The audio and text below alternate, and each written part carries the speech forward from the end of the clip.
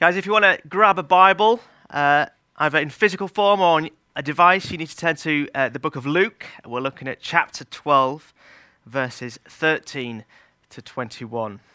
Luke chapter 12, verses 13 to 21. The parable of the rich fool. Someone in the crowd said to him, "Teacher, tell my brother to divide the inheritance with me."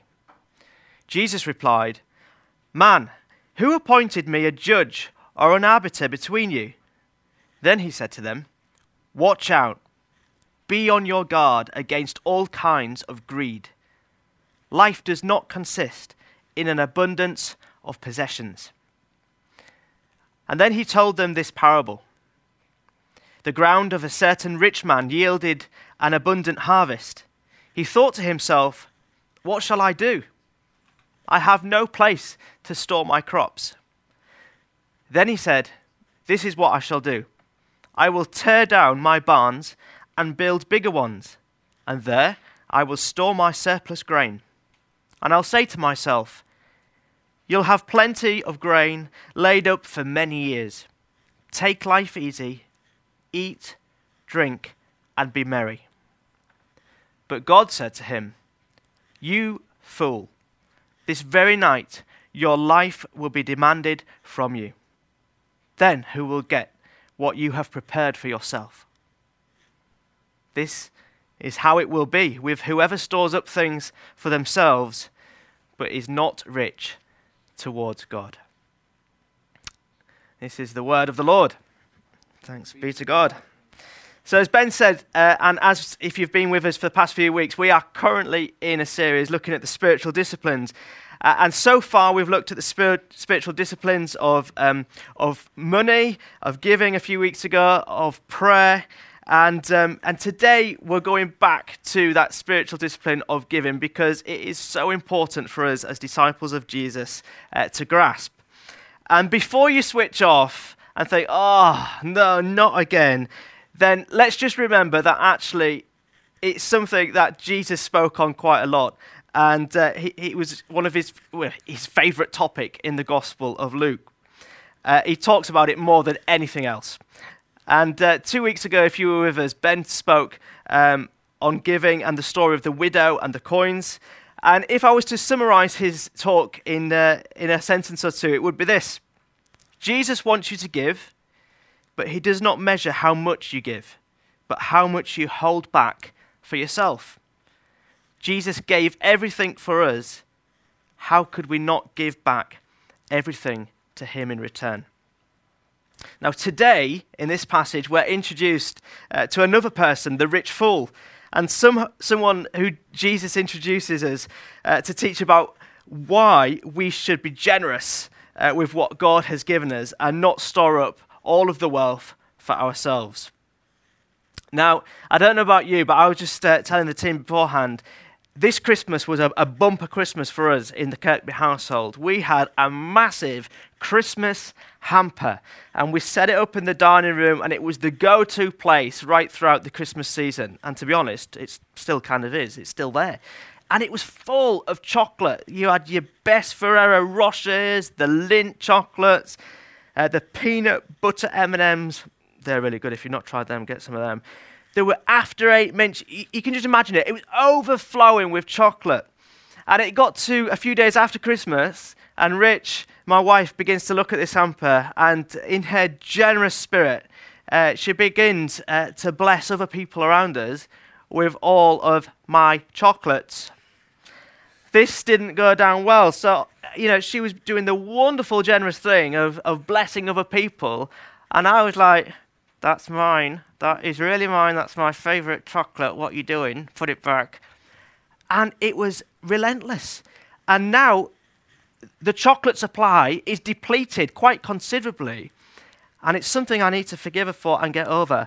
But she was doing the right thing and blessing other people, giving away because we had surplus and abundance of it. Now, be honest with yourself. How does it feel today if you've been with us listening to the last talk on giving? How does it make you feel? Does it make you feel guilty? Does it make you feel joyful? Does it make you want to switch off? Can I encourage you not to do that? we're talking about money today, not to get your money. Okay? But because giving is an invitation from Jesus, an invitation to enter into the spiritual disciplines so that you and I can be more like Jesus in the everyday. And for Jesus, talking about money and giving is a means of grace. It's not a stick to beat you with. It's all about the gospel, the good news for you and for me. And so what I want us to do now is to work our way through the passage, to keep Luke chapter 12 open in front of you. And let's work through it together. So we'll begin with verse 13. Someone in the crowd makes a demand of Jesus, saying, "Teacher, tell my brother to divide up the inheritance with me." Now in Jesus' day, the firstborn got pretty much everything. Perhaps a little bit different to today in our society. They had the final say on distributing inheritance. Now this demand is coming from a younger sibling, here in the story, who wants to gain what isn't rightfully his, or legally. And they want Jesus to make this decision. Now why is this person going to Jesus? Well, it was quite normal for rabbis in this time to be involved in sorting out property disputes. So this younger sibling, he is likely to be a Pharisee or a scribe himself, and he'd likely had enough money, to be quite honest, but he recognizes that Jesus, yes, does have the authority to make this happen.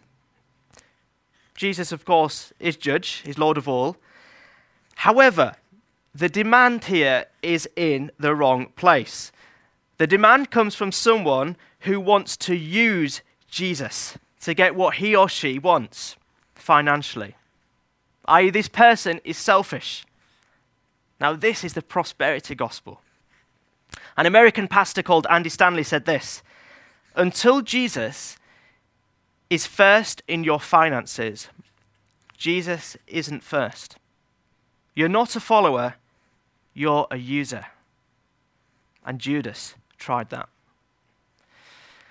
Now, the shocking reality is that quite often we are like this person in the story. We want to use Jesus to get what we want rather than serve him for who he is. So let's move on. Verse 14. Jesus replies, "Friend, who made me judge over you to decide such things?" Now, why is this significant? The person is talking to Jesus to make him the divider, the arbiter between the two brothers. The brother is right. Jesus is divider, but not in the property sense, but in a life or death sense. Money isn't the greatest divide here in this situation. It is whether or not we are on the right side of a relationship with Jesus. That's what we've got to grasp, you and I, today. Verse 15, Jesus says very clearly and alarmingly, watch out. Watch out. Be on your guard against all kinds of greed. Life does not consist in abundance of possessions. In other words, money doesn't make us happy. There are other ways, of course, to measure wealth. Getting more stuff, acquiring more money will not make us happy. And we all know this to be true, if we're being honest with ourselves, don't we? Because not necessarily are wealthier people more happier than us. Or vice versa. Celebrities who are rich and famous are not necessarily happier than the average person. Jim Carrey, in fact, said this: "I think everybody should get rich and famous and do everything they ever dreamed of so that they can see that it's not the answer." Now there it is. Jesus says, watch out, because he knows even when we don't know ourselves that we are greedy. The man who asked Jesus to make the divide, he didn't think he was greedy. He just wanted what he thought was rightfully his, and for Jesus to sort it out. But here lies the problem. You see, greed is a sin that hides itself very well. And the fullness of life simply cannot be found in possessions. Let's keep moving on. Verse 16. And Jesus then goes on to illustrate this point with a parable. A rich man has a huge field, and it produces a huge harvest. Now we know this man is very rich because only wealthy people could have a huge field like this. And so this guy is absolutely loaded. He likely inherited the land as a gift as well. And then verse 17 tells us that he thinks to himself, what shall I do? I have nowhere to keep all of this stuff. Have you noticed his attitude to abundance is what can I keep as opposed to what can I give? And so verse 18, we see that actually he already has loads of barns and they're already full to bursting. And so what he was doing was he was saving as though the world is all that there is. Now, of course, you and I, everyone, we live in this physical world. So to save nothing would be foolish of us. But to save everything would be foolish too. And this is what this man is doing. And yet he wants more. But notice the lie in this parable. He says, I have nowhere to keep all of this. What's happened in this situation is money has distorted his grip on reality to the extent that he now thinks he has nothing, despite being the equivalent of a millionaire. Now, this is what Jesus means when he says that life does not consist in abundance of possessions. This guy has everything. His barns are full, and yet he thinks he has nothing. His love for wealth has blinded him to the truth. And so verses 18, 19, what does he do? In his greediness, he rips down all of his barns to build bigger ones, which is, let's face it, a complete waste and the epitome of greed.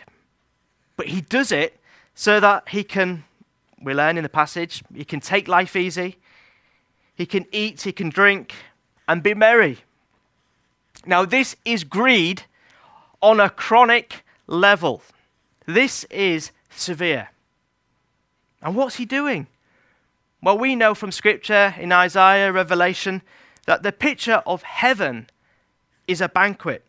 It is a party, a place where we will eat and drink and be merry. And what's this man doing? He's trying to build heaven on earth himself, when it can only come from Jesus, who gave up everything so that we could be free of all the stuff that entangles us. You see, this man thinks he can buy his salvation when Jesus actually offers us it for free because he paid for it. This man is trying to be Lord of his own life. Now, before we look down our nose at this man, we all do it. Every single one of us. Now, what I'm not saying is we shouldn't be concerned about our future. Of course we should, because let's face it, that's where we're going to spend eternity. So we should be concerned about our futures. But it was his lack of concern for others. If we want more of anything, surely this should be more of what God offers us and not the world. So what happens? Let's take a look at verse 20. Wow, God takes his life, and so the man can't take anything with him. It's lost. It's gone. You see, the rich fool, he tried to take everything and got nothing. This isn't the way. Jesus, he gave up everything so that we, you and I, could have everything. Jesus gave up the wealth of heaven so that we could inherit everything that is his. Verse 21, what happens? Jesus says, and this is what we need to take. He says, yes, a person is a fool to store earthly wealth, but not have a rich relationship with God.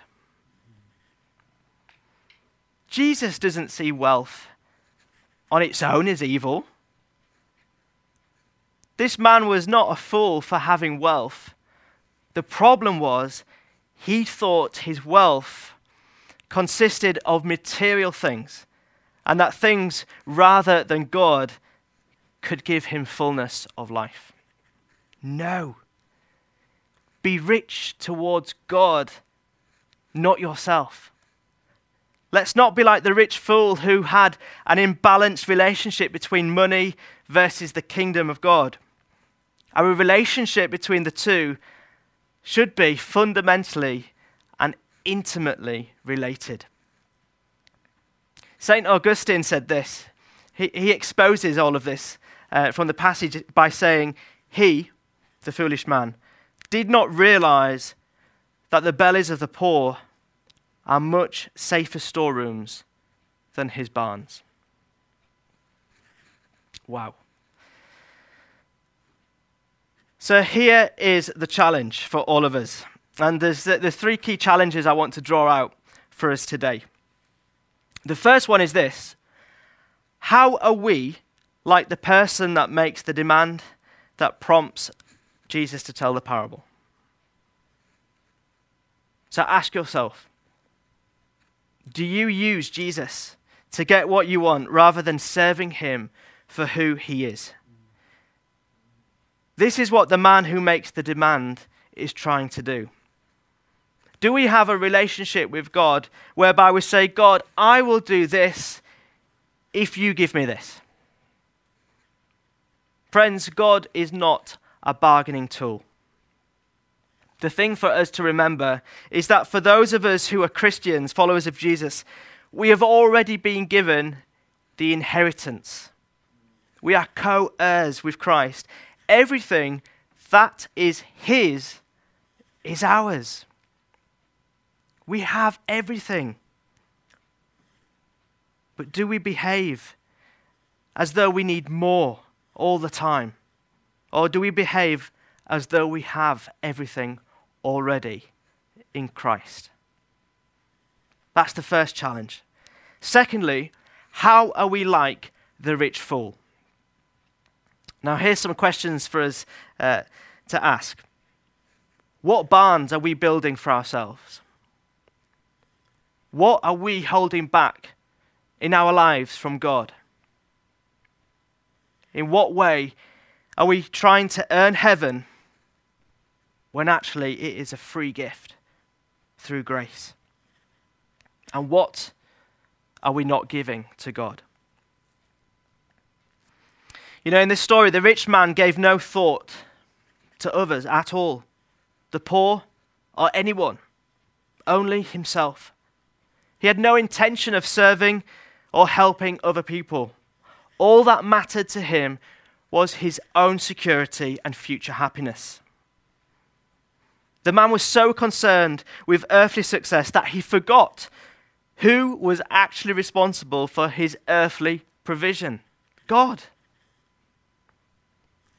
Now, in what ways has our perception of reality been warped like the rich fool?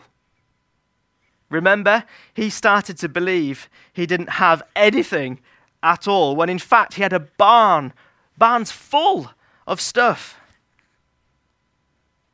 Are we like that?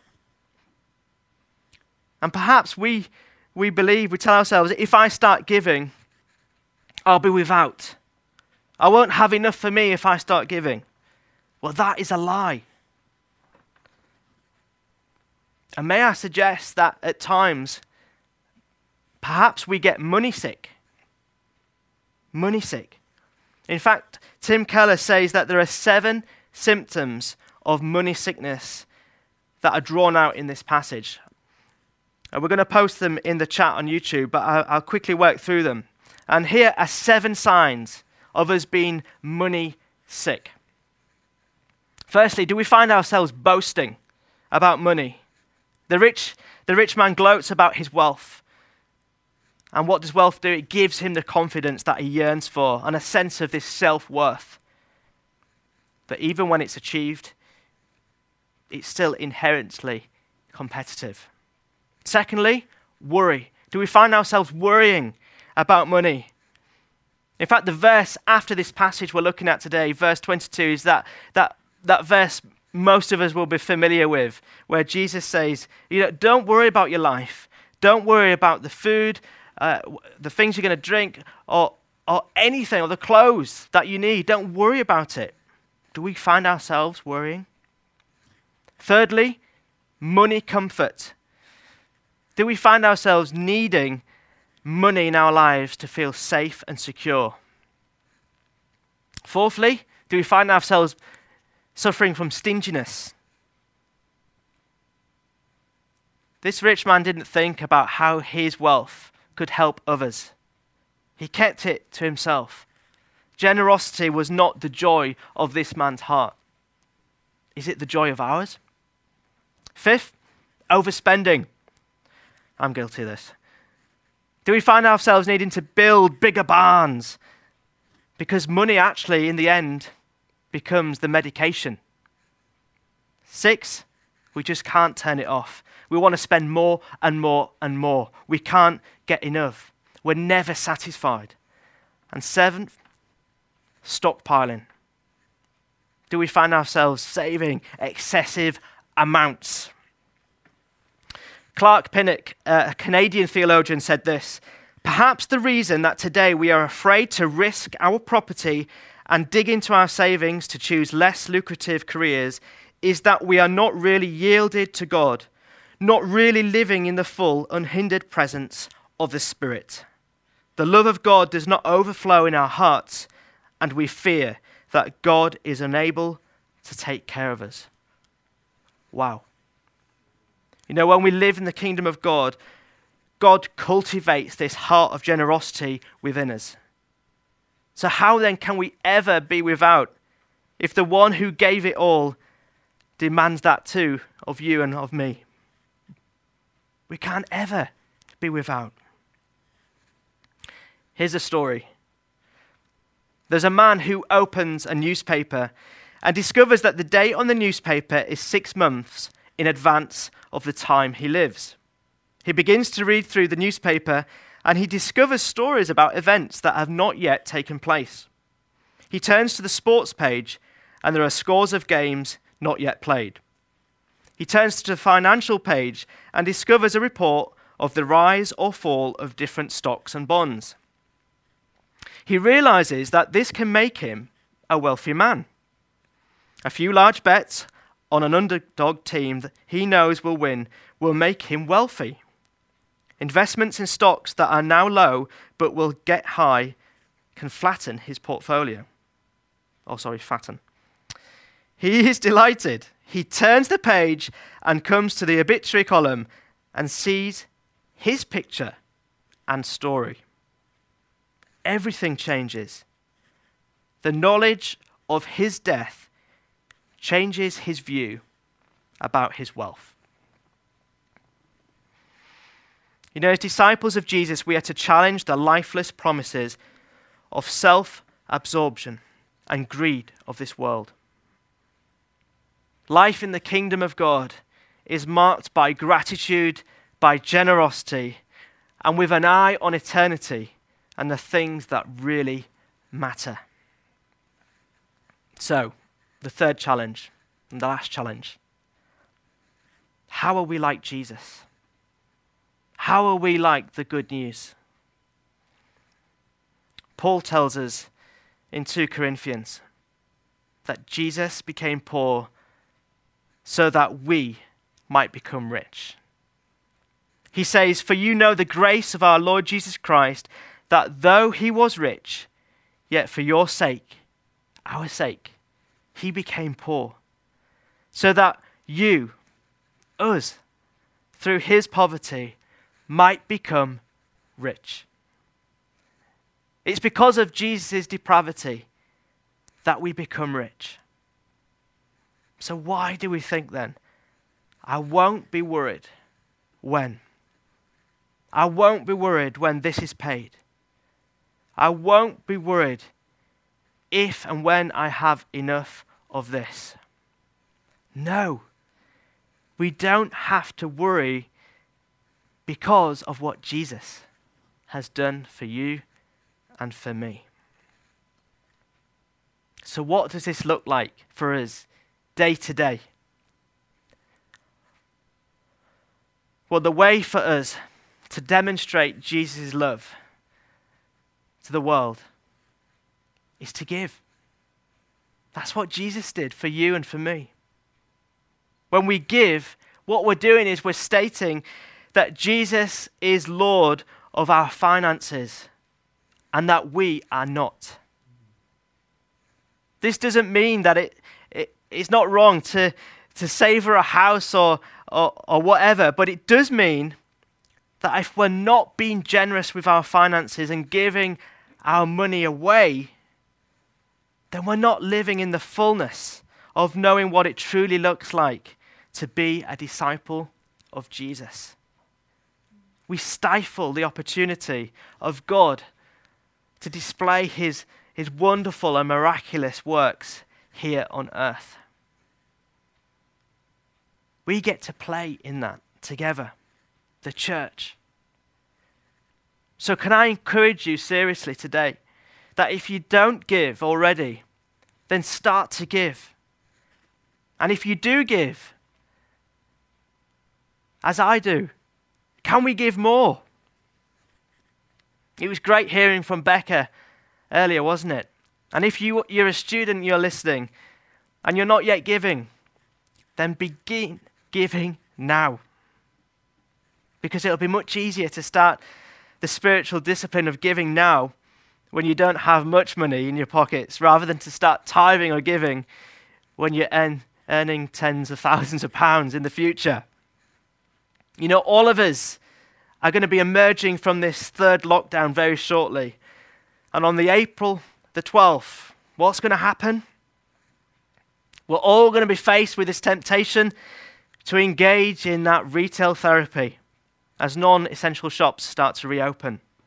Now, what if on the 12th of April, instead of us spending money lavishly in the same way that we did before, which was just an outrageous outpouring or spending of our money, that actually we turned it on its head and we started to give in different ways? What if we were generous in our giving, in supporting local businesses? Let's remember that God so loved the world that he gave Jesus. He gave up his glory on the cross so that we, you and I, could be clothed in the wealth of his glory. So how can we not give everything back in return to him? Wealth on earth cannot compare to the treasures of heaven. We can choose to give today. And that is a decision that only you and I can make. Let's not be like the rich fool. Jesus gave everything. We can choose to give our all. Amen.